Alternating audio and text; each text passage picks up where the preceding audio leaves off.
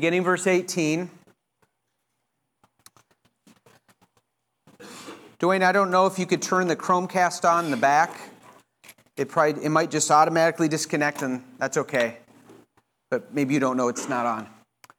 Matthew 28, 18 through 20. I want to set the stage for where we are this month. The month of October, we just have finished looking at 4 sermons at the end of Romans, and this month we are going to look at the subject of missions. Some of you might say that doesn't scratch the itch in my life at this moment in time, and that's okay, because God intends that He's going to work in your life, and I pray that by God's help at the end of this month, or even some more so today, you will say, this is really relevant for me.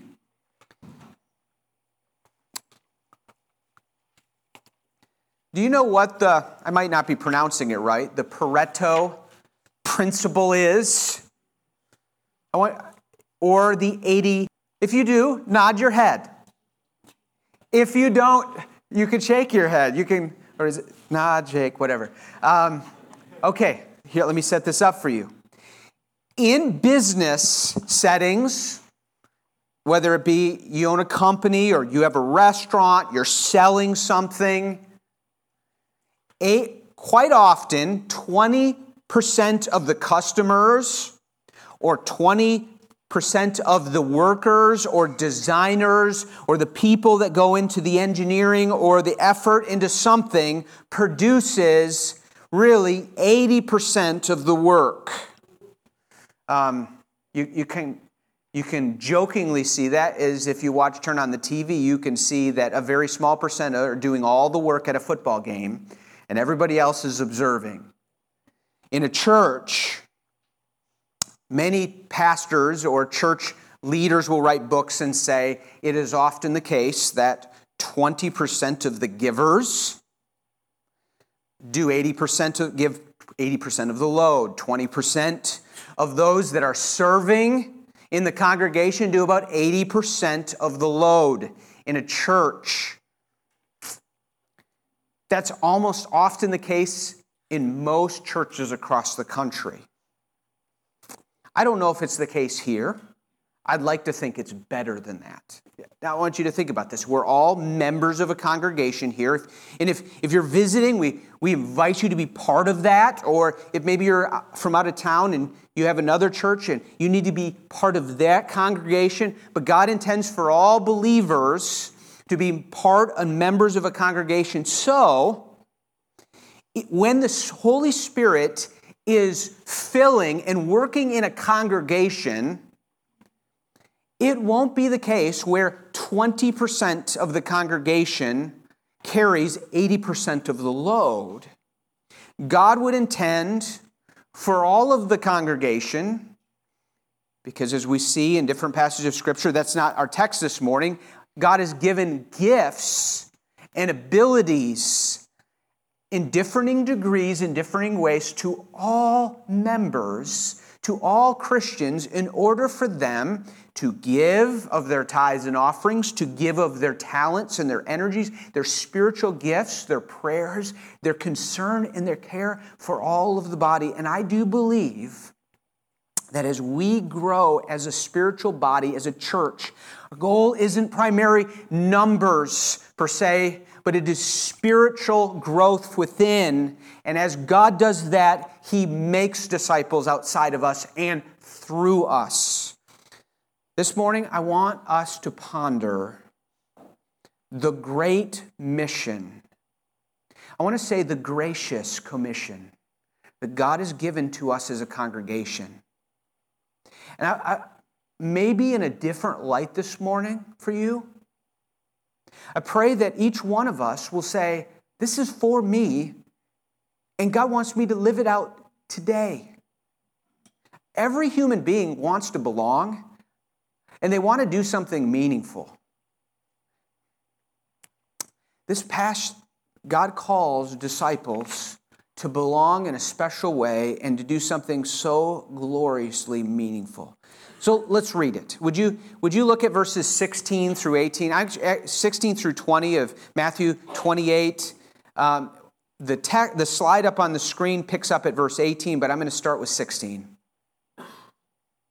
Now the 11 disciples went to Galilee. This is after Jesus rose from the dead. They went to the mountain to which Jesus had directed, but some doubted. Verse 18. And Jesus came and said to them, all authority in heaven and on earth has been given to me. Go therefore and make disciples of all nations, baptizing them in the name of the Father and of the Son and of the Holy Spirit, teaching them to observe all that I have commanded you, and behold, I am with you always to the end of the age. This is called the Great Commission. Our marching orders, the marching orders of the 11 disciples, and they added a 12th after Judas went. It spread throughout the world. It was obeyed by them, and the church grew. And from generation to generation until now, people that call themselves followers of Jesus or Christians must take these 3 verses really seriously and joyfully. And this morning, I want you to ponder with me this gracious commission. It's called the Great Commission, but I want you to see how gracious it is. We often sometimes hit this text and think, oh, that's for missionaries. Or that's for the church as a whole. Maybe a pastor, he cares about, he's the big picture guy. He's supposed to care about the mission of the church, so he needs to know that. Maybe the deacons and the other elders, that's for them. But boy, it just doesn't move my heart. I pray that it will move God. God would move our hearts this morning and would affect each one of us. And I want to say it's a gracious commission. I mean, it's grace-filled. And what do I mean by grace-filled? Someone asked me this in the last couple of weeks, what is grace? The grace of God, I want to say that the grace of God it's free. It is a gift. It's unmerited favor from a good God meeting my truest need. It's a type of grace that knocks us down off our feet and to the ground, first to humble us into tears of repentance and joy, and then of hope of our forgiveness and of God's goodness and love and favor to us undeserved sinners. This is a grace that should move us to our knees in prayer and then into praise and to thanksgiving and dependent in prayer on God for what He has for us. It also is a gracious commission in this sense. This commission gives us command that you are meant to take home with today and live out in your address and in your car and at your work and at your school and wherever your sphere of influence. And He promises to help you. He promises to give you grace. So let's look at these. This is a commission we are to commit ourselves to give our lives to passionately be devoted to in all of our lives. And I pray that all of us would be that. I want to ask these questions. Are you a disciple of Jesus Christ? Or who are you a disciple of? I'm going to argue that we're all disciples of something or someone. Is it Christ? Who do you follow and who do you listen to?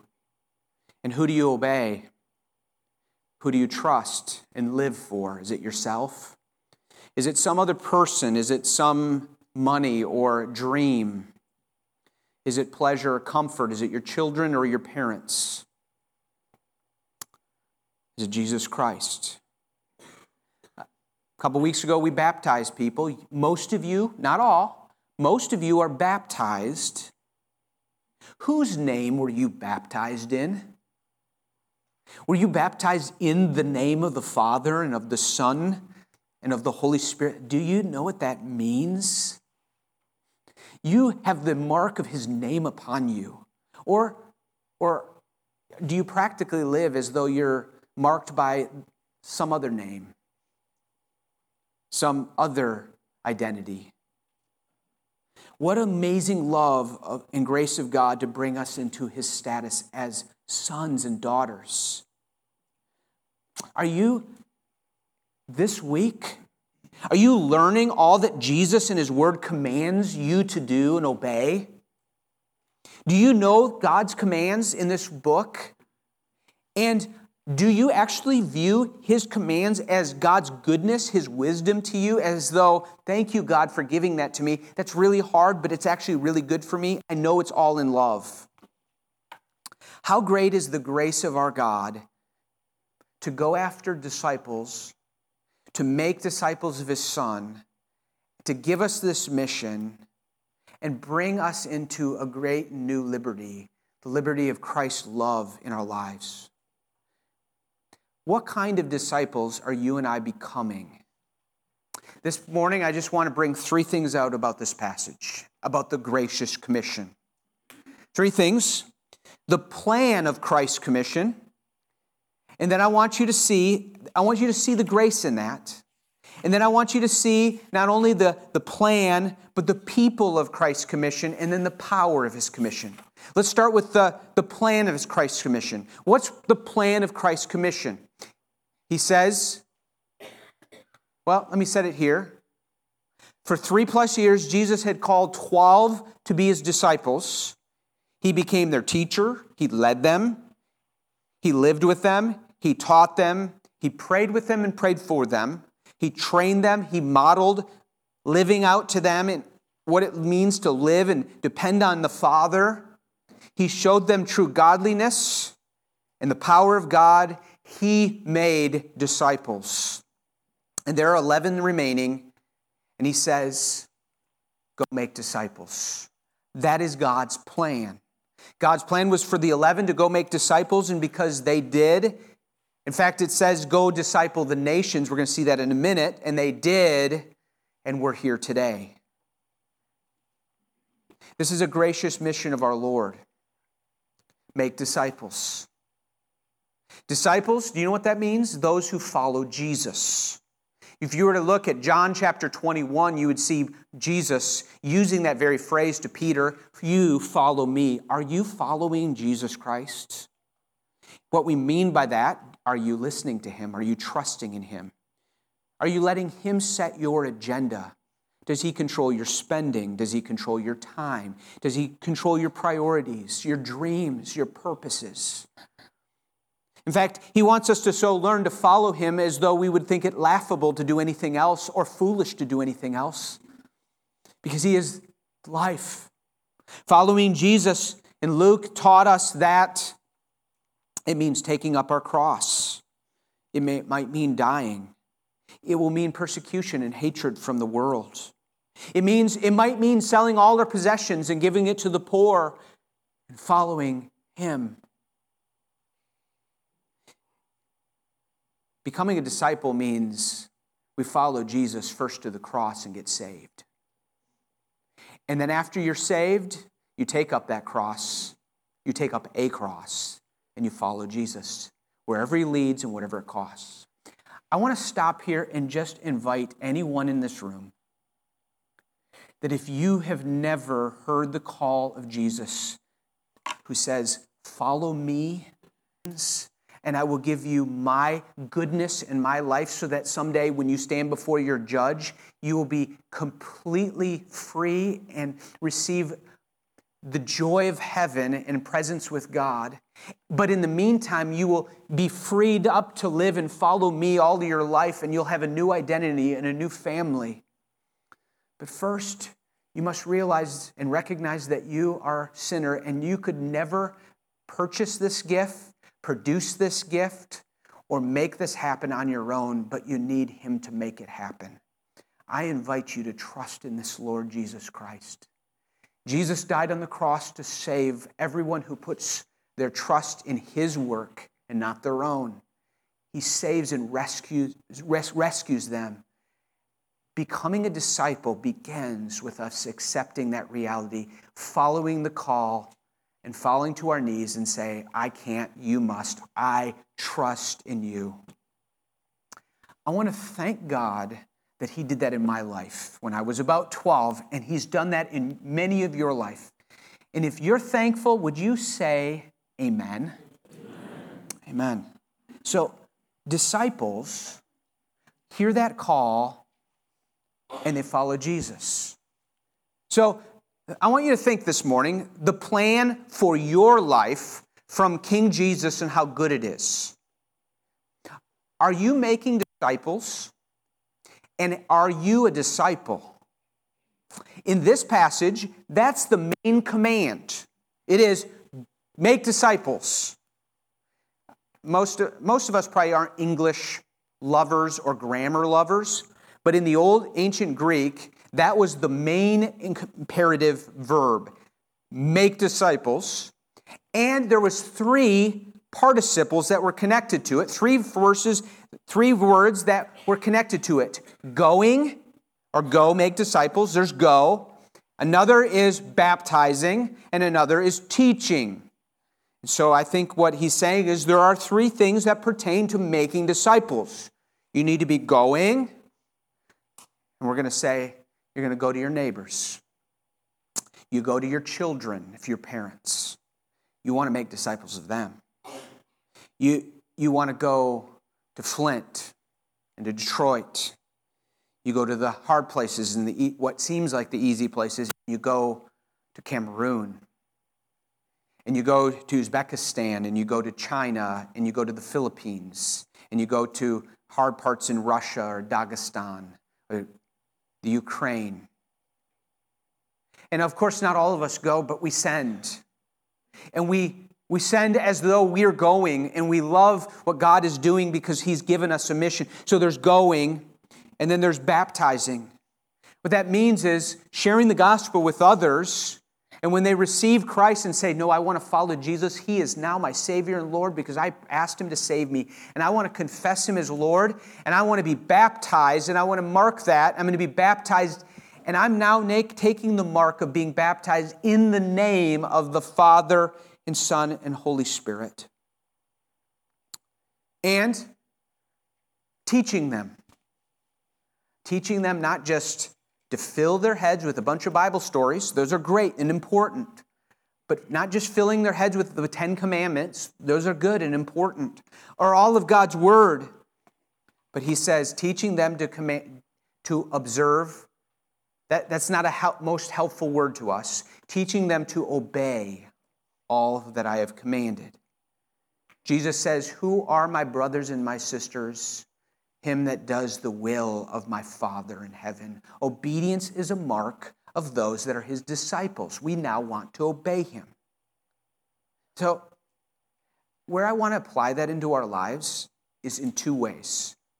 One, I want you to see how this is grace to us and Jesus. And I hope you, if you're here and you're saved, you better say you're a disciple of Jesus. Because if you're not a disciple of Jesus, you're not saved. True Christians are disciples. And true Christians, though we are not perfect disciples, we are sinning disciples, needing a forgiver all the time. We are growing disciples. And I want you to see, if you're a disciple of Jesus, God sent people to go after us. Thank God. Thank God that people went after us. I'm thankful that people went to the parts of the world and shared the gospel and eventually made it into Europe, which is our forebears that settled the United States originally. I'm thankful that the gospel went out. I'm thankful that the gospel eventually made it to my grandparents and to my parents. I'm thankful that God sent people to go. God loved me that much. He initiated my salvation by sending people to go after me. Isn't God so good? Isn't this commission so good? And says about his grace to us. And think about this. He says, I'm now his disciple. He invited me and called me into following his Son. And he baptized me in his name. I now bear the name of my Father in heaven and my Savior His Son, and the Holy Spirit. I don't go just in my name. I go into the authority of someone else. What goodness and grace. Oh, that this would fill our lives with purpose and belonging and mission. And I want to say to this, and then you and I have been called into a life that we need to learn all that God commands us, and we're to obey it. But this isn't bad news.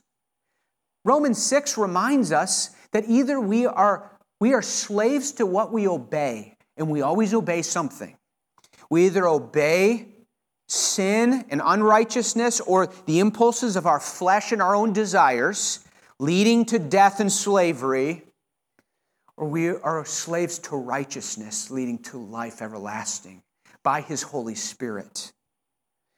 And this commission is so gracious that it reminds me and you that I'm a disciple of Jesus somebody went after me by God's grace. I didn't deserve it.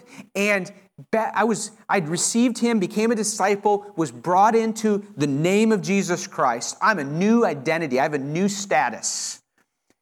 And I'm now a slave of something that's liberating, God's law, God's word. We go this week with that as marking our identity, that grace. So, where do we do it? Go. Parents, you are to be disciple makers of your children.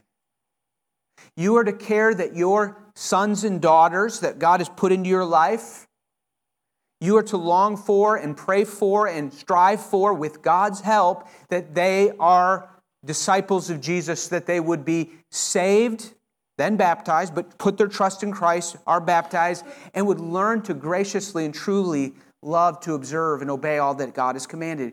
Parents, go make disciples of your children. Grandparents, go make disciples of your grandchildren. There are people in this room that have been made disciples because of their grandparents' influence on their lives. I know it. You've shared it with me. Go make disciples of your classmates. If you're in public school, you are called to see your friends through the lens that you are a disciple, and you're to go make disciples. Your coworkers, whether you have a job as a teenager or whether it is your career, you are called to view those people around you as people that God made and that God has put into your life. And it starts by praying for them, that God would do a work in them, but have a mindset of saying, I long to become disciples of Jesus Christ, where they bow the knee not to Satan or to something else, but to King Jesus, who is Lord over all. I have a little booklet that Molly showed me this week as I was talking to her about this sermon, and she gave me a spiral-bound booklet. I left it in my office, and it's about mothering, and it says mothering, the call to disciple your children. Oh, that mothers would view your missionary task as you roll up your sleeve, change diapers, make food, care for them. Fathers, as you change diapers, yes, you do it too. And as we care for the kids, and as you drive them to school or drive them to sports or drive them places, you prioritize the Word of God on Sunday school and in Wednesday night youth group and kids club, saying these things are important because we want God's Word and we want to come alongside of you. It's not the church that's discipling you. We are. The church helps us disciple you. Those that are not married or don't have children, God has called you to make disciples. And part of you is to look around and go, I need to see the people in this room as people that will help me to be a disciple, and I can help make them a disciple in a greater way. On Wednesday nights, during our Wednesday gathering, I'm teaching a class on discipling and how to help make disciples. How do you practically live that out? What are some ways? And we discuss that and invite you to join us on that. Of course, this also means that we are to go make disciples to Cameroon and to really hard places in South America or East Asia or Muslim countries that right now there is massive persecution. This passage does mean that as we take up the call to follow Jesus and have his heart, oh man, if we grow in the way that Jesus intends to grow a church through his Holy Spirit, I believe that in 10 years, some of you will not be here because we'll plant a church somewhere near here. And some of you won't be here because either you're getting ready to go on the mission field or you're already left. We have a bunch of guys right here. And I wish I would list all the teenagers in this room. I don't want to see my kids in a different continent on one human level. But if God wants me to see my teens in a different continent because that's his will, I need to love it. Because I love his calling in our lives. I'm thankful for the McFell usually.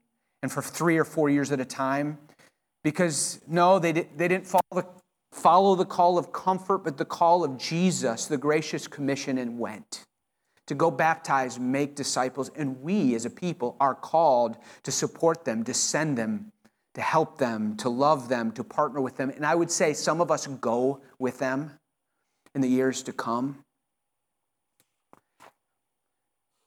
Are you a disciple of Jesus? I just want to ask you that again.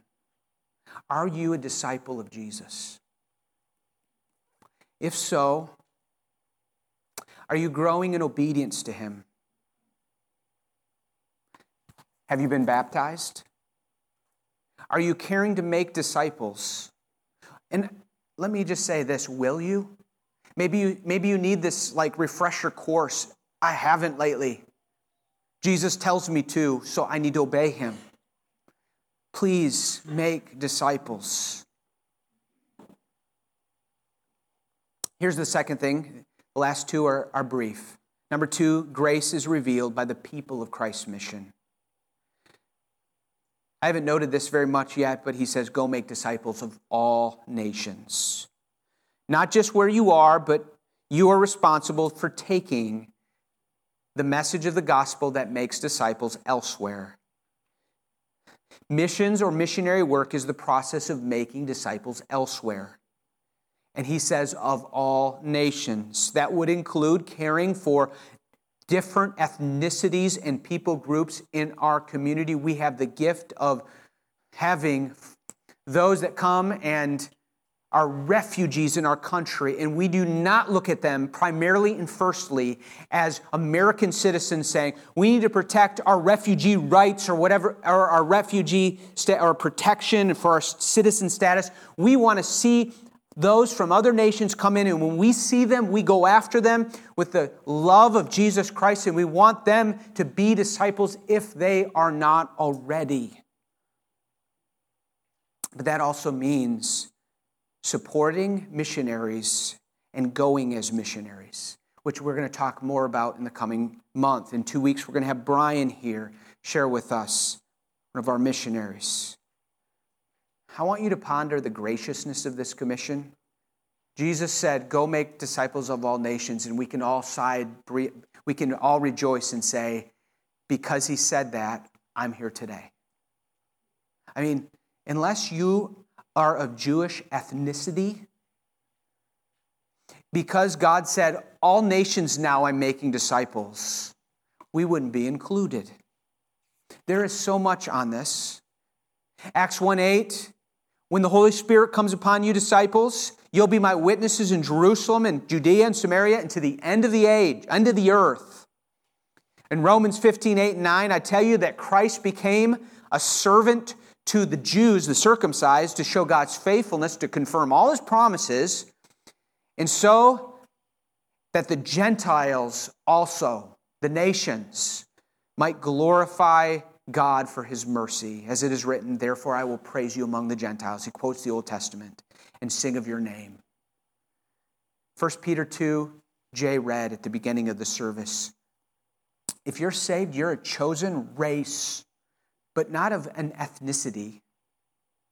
You are a people, a priesthood, a holy nation, but not from a bloodline, other than the bloodline of Jesus Christ, in whom we will celebrate in just a minute in communion. You were once not a people, you Gentiles, But you're now God's people. You have received mercy. Now you have received mercy. Oh, that a mark of a disciple of Jesus grows to understand that we have been included in, and because we've been included in, we want to go. We want to go to the other parts of the earth. We want to send.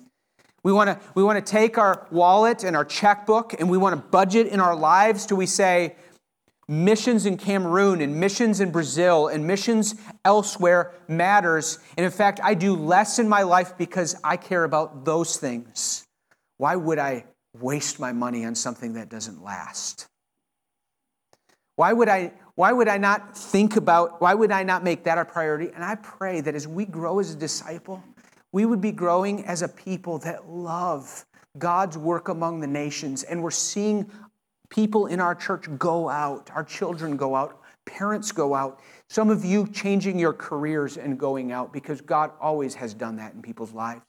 He so stirs up you for His calling in your life that you say, I can't stay here because God has put a fire in my heart for the lost elsewhere. The last thing I want you to... So do you see the plan of God's gracious mission is make disciples? What a grace. And His people are all peoples, including, could it be you and me? And lastly, I just want to end with this. And in a minute, we're going to transition into communion. It is, I want you to see the power of Christ's mission and how gracious this is, the power of it. Look at the bookends, or could I say the sandwiching of this commission.